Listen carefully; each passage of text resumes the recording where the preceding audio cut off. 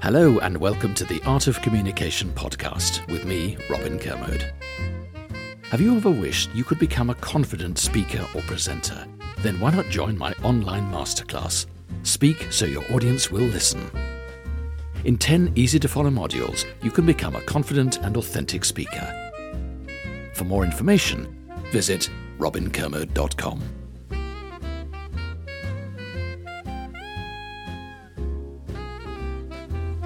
Hello, this is Sian Hansen, and welcome to the Art of Communication podcast. I'm here with Robin Kermode. Hello. And this episode is called Sell by Not Selling. As soon as someone starts selling to you, your hairs go up on the back of your neck and you think, no. Well, you don't trust them because you think they're trying to pull a fast one. But if you think that somebody is offering you a solution to a problem, they're being helpful. So they might be well selling you something, but it shouldn't look like a sell. And that's what we're going to dig into today. So Robin, can we just start by unpacking who this podcast is actually for? Clearly, if your job is sales, you have to be able to sell. But when else do we sell? We sell all the time. Everybody sells every minute of the day. Well, no, not every minute of the day. There are times you have a bath. But generally we sell because we're selling an idea. We may not sell a product, but we are selling an idea. If you're working in an office and you say, do you know what? I think we should move the tables away from the window to that side of the room. Some people are going to think that's a good idea, and some people will say, actually, I prefer the light by the window. So you have to persuade everybody that this is a good idea. You're selling an idea. So the art of selling is about persuasion. Ultimately, it should feel like it's the decision of the purchaser, not somebody forcing them into that decision. So they should think, I want to move the table to the other side of the room. I want to buy that product. Nobody wants to come back from a visit to the store and say, I was sold this TV set. You want to come home saying, I chose this TV set. Yeah, it was my choice. It was my choice. Yeah. The And the salesman helped me. They helped me. Got it. So this is something that everybody has to do. It's something that natural that happens in society, and we're going to use it all the time. And in fact, from what you've just said, it reminds me a little bit like a marriage or a relationship with a sibling or a parent, actually. So it must happen all the time. Well, we sell ideas to our children as well. I mean, if a child says, I want to stay out till midnight, and you say, no, you've got to be home by 10 o'clock, depending on their age. And they say, well, can it be 11:30? You say, no, it's 10 o'clock. But we have to get them to buy into the idea that 10 o'clock actually is a sensible idea. So how do you start building this groundwork, this common ground where you open the discussion? You're trying to sell something to somebody. I assume you don't go in for what people call the hard sell. So how do you build this common ground right at the beginning? Well, if you go in for the hard sell straight away, you haven't asked what they want. And if you don't ask what they want, there's no common ground because you don't know where you're trying to get to. Right. So what we've got to do is to work out what they want. So a customer comes in saying, I'm looking for a particular size television set. You say, okay, what are the things that are the most important to you when you're buying a television set? They say, well, the sound's important, the picture's important, or the look of it, or the thinness of it, or whatever it is. The more questions you ask at the beginning to establish this common area, so that's the common ground. So here's the fly in the ointment. Sometimes people don't know what they want. No. So this is where gentle questioning comes in, saying, well, for example, in the room that you watch the TV in, is the sound that important to you, or do you really want it to look great? And the person might say, oh, I haven't really thought about that. No, I think looks are important. Now, once they've said looks are important, what we need to do is to repeat back the same words. So you said, well, if looks are important, then I think this might be the best one. Oh, is echoing the word back an important trigger? Basically, customers will believe words they say more than the words that the seller says. Right. If I'm the customer and I say, I want a television set that looks right, then I've confirmed in my head that's what I want. But if the seller says to me, you want a television set that looks right. Oh, don't tell me what I want. Exactly. Yeah. Don't tell me what to think. But as soon as I say it myself, then actually it has more validity in my head. Right. They now want a television set that looks good because they've said it does. So now you're in a dialogue because you've started to ask questions. You've started to find out what the potential purchaser wants from whatever product or service that you're trying to sell them. But they're going to put up objections, aren't they? It's almost part of the game that when you're trying to sell something, somebody on the other end of the line or in front of you is going, well, that's too expensive, or it's not the right color, or it's not the right size, or I think I'll think about it and come back. What would you do with these objections? You want to honour their objections, first of all. What does that mean? Well, in other words, you don't rubbish it. You don't say, no, it's not important. If they say, yes, but it's too expensive, you could say, but on the other hand, if you look at the length of time this product will last you, in fact, year by year, it's actually no more expensive than a cheaper product when you have to buy 3 over the same period of time. So you're honouring it. So you do have to say, I see why you might think that, or yes, I've had other customers who've come in and said this, but actually what they find is something else. So you acknowledge that it is a problem, but you don't linger too long on the problem. So before you go into any kind of sales pitch, I suppose you have to know or have a good idea what the objections could be before you go into that. Yes, and sometimes it's good to be devil's advocate. So you could say, some people might say it's too expensive. Some people might say this, that, or the other. In fact, A, B, and C. Just get it out of the way. Under your terms. To start with. Yeah. So if you're looking at these potential objections when you're selling to somebody and you're acknowledging it, honoring it, and then explaining it away, is there any time when you stop selling in order to sell the product? Is Yes. there any time where you just go, you know what, you're right? Sometimes you have to go, yeah, it is expensive. Yeah, it Yeah. is.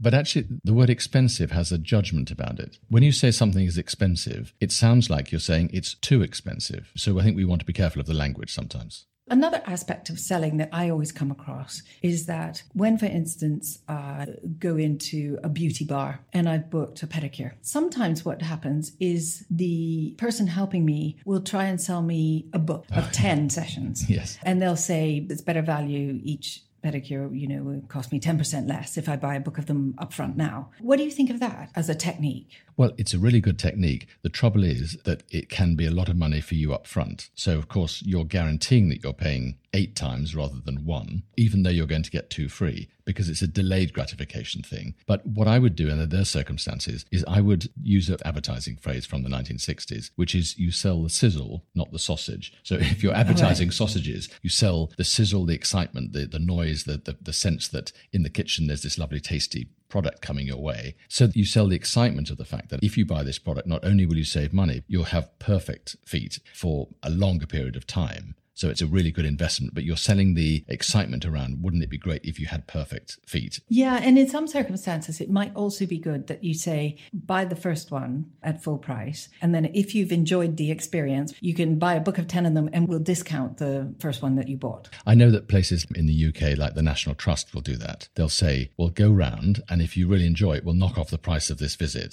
for your annual membership. But they get you to try something first. I think that's a really good idea. Yeah, if you're allowed to try something first, again, you feel like you're in control. So quite a lot of what we're talking about is feeling in control of your own purchase. Yes. So if you're the person doing the selling, you have to remember that, don't you? You have to remember you want them to feel like it's been their journey to making the decision. Yes, and also you're there to help them solve a problem. So in the early days of the internet, if you were, say, a plumber and you had a plumber's website, it would say, we're a family business, we're amazing, we've been going 100 years, and our customers say this about us, and we're amazing. I don't go to a plumber's website to hear how amazing they are. I go because I have a problem, which is I have a leaky tap. So if you go to a good website now, it would say, if you have a leaky tap, click here. So somebody coming in to buy the TV set has a problem. They want a TV set. You're the solution. You can provide one. You go in for a pedicure. That's your problem. And problem's the wrong word, but essentially you have a need. So if you're providing a service, you are offering a service not because you're ramming it down somebody's throat whether they don't want it. You're offering a service if there's a need for that service. Advertisers often, if they're trying to shift a particular product, they will find a way of making it seem like we have a need for that. Now, most of us, if we're going to work, need one nice set of clothes, but if an advertiser can say, yes, but if you just have this one, you're just going to get the next interview. This is just for when you want the promotion, whatever. Then you think, well, if I don't buy this, I won't get the promotion. So they seed it in your head that the need is there. But ultimately, the easiest way of selling is when a customer comes to you with a need or a problem. You're not actually doing any selling at all. Which brings me on to anticipation. A lot of selling is about anticipation, isn't it? It is, but it's also about matching the state of the buyer and the seller. So if you think of going to buy a car, the moment that the customer is the most low in the whole process, the lowest emotional point is when they actually sign to buy the car. Because they you're think giving away your money. You're giving away your money. You're thinking, am I making the right decision? And, oh, am I going to regret this? These kind of things. At the moment you sign, that's when the salesperson goes, yes, I've got my commission, right? So that's their highest point. But of course, what the salesperson has to do is match the same emotion. So just at the moment you're about to sign, you're feeling a bit nervous. They have to reassure you. And the last time I bought a car, and it was absolutely hysterical, and I'm quite sure it was planned. You know, if you go into a showroom, they often have a series of tables down the side of the showroom. So my sales guy was looking at me, and behind me was another salesman doing his bit, but he happened to be free. So just at the moment I was about to sign, the other salesman, apparently unplanned, but probably was planned, got up from his desk and he walked past and he could see me wavering with my pen. And he said, "Is this the gentleman buying the black car?" And my guy said, "Yes, it is." And he said, "Oh, that's a lovely car." And I went, "Oh, goodness, I'll sign it." So they just pushed me over the edge. You got the affirmation. Because they both recognized that that was the time that I was most nervous, and then they reassured me at that moment. Now, of course, 5 days later, when you turn up to pick up the car, I'm all excited because I'm the customer and I'm going to pick up my new car. I've got over my guilt of spending the money, so I'm excited about it. But the salesman is in a low point now because they've already got their commission. They're not really interested in me, but they have to pretend to be interested in me, so they have to match the emotion. So you as a salesperson have to remember that because you want the repeat business. You have to match their enthusiasm at the right moment. You imagine you're the salesperson and there's a room full of potential customers in your showroom and somebody comes in to collect their car. You have to go, "Fantastic to see you. What an amazing day. Look at this. The sun's out. Your new car's here. Off you go," and all this sort of stuff. What you can't do is go, "Yeah, here are the keys. Bye. I've got to sell it to these other people." Because then you think, you were just trying to sell to me. So it comes right back to this whole thing of don't look like you're selling. Let me give you an example when it didn't happen for me, where I recently bought a painting. It's a really small painting, but I bought it in a gallery. I was incredibly excited. It was hanging on the gallery wall. They said, "You can't pick it up for a couple of weeks, and not until the show comes down." And I thought, okay. And I got the notice and I said, "You can go and pick it up." I'm incredibly excited about going to pick up my painting. And then they said, "Go to the back entrance where all the tradesmen go with your little collection note," where it was handed to me by somebody who didn't even welcome me into the loading bay. Unceremoniously Handed it to me in bubble wrap and went, "There you are."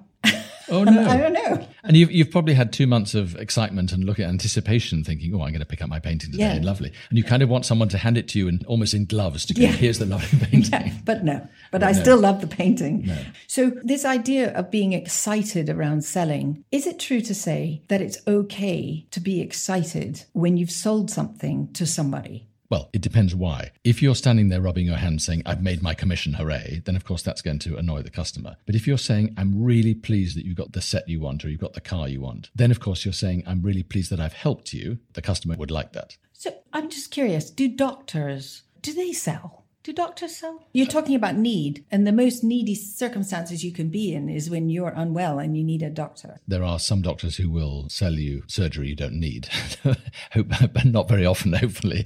But I think in most circumstances, it's a profession where you don't sell. Private doctors sell because you have a choice. You can go to a different doctor. They're selling their brand and their service to you. Yes. So is there any profession or any circumstance where the situation doesn't require any selling at all?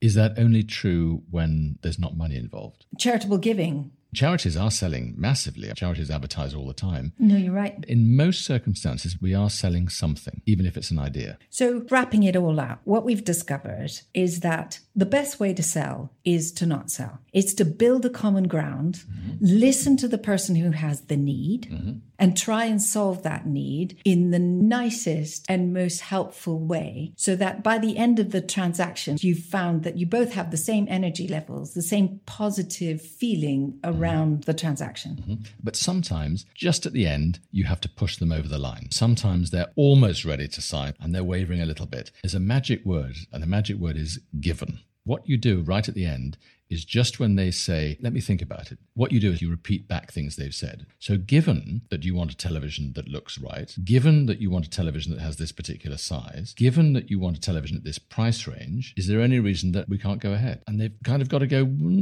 let's go ahead.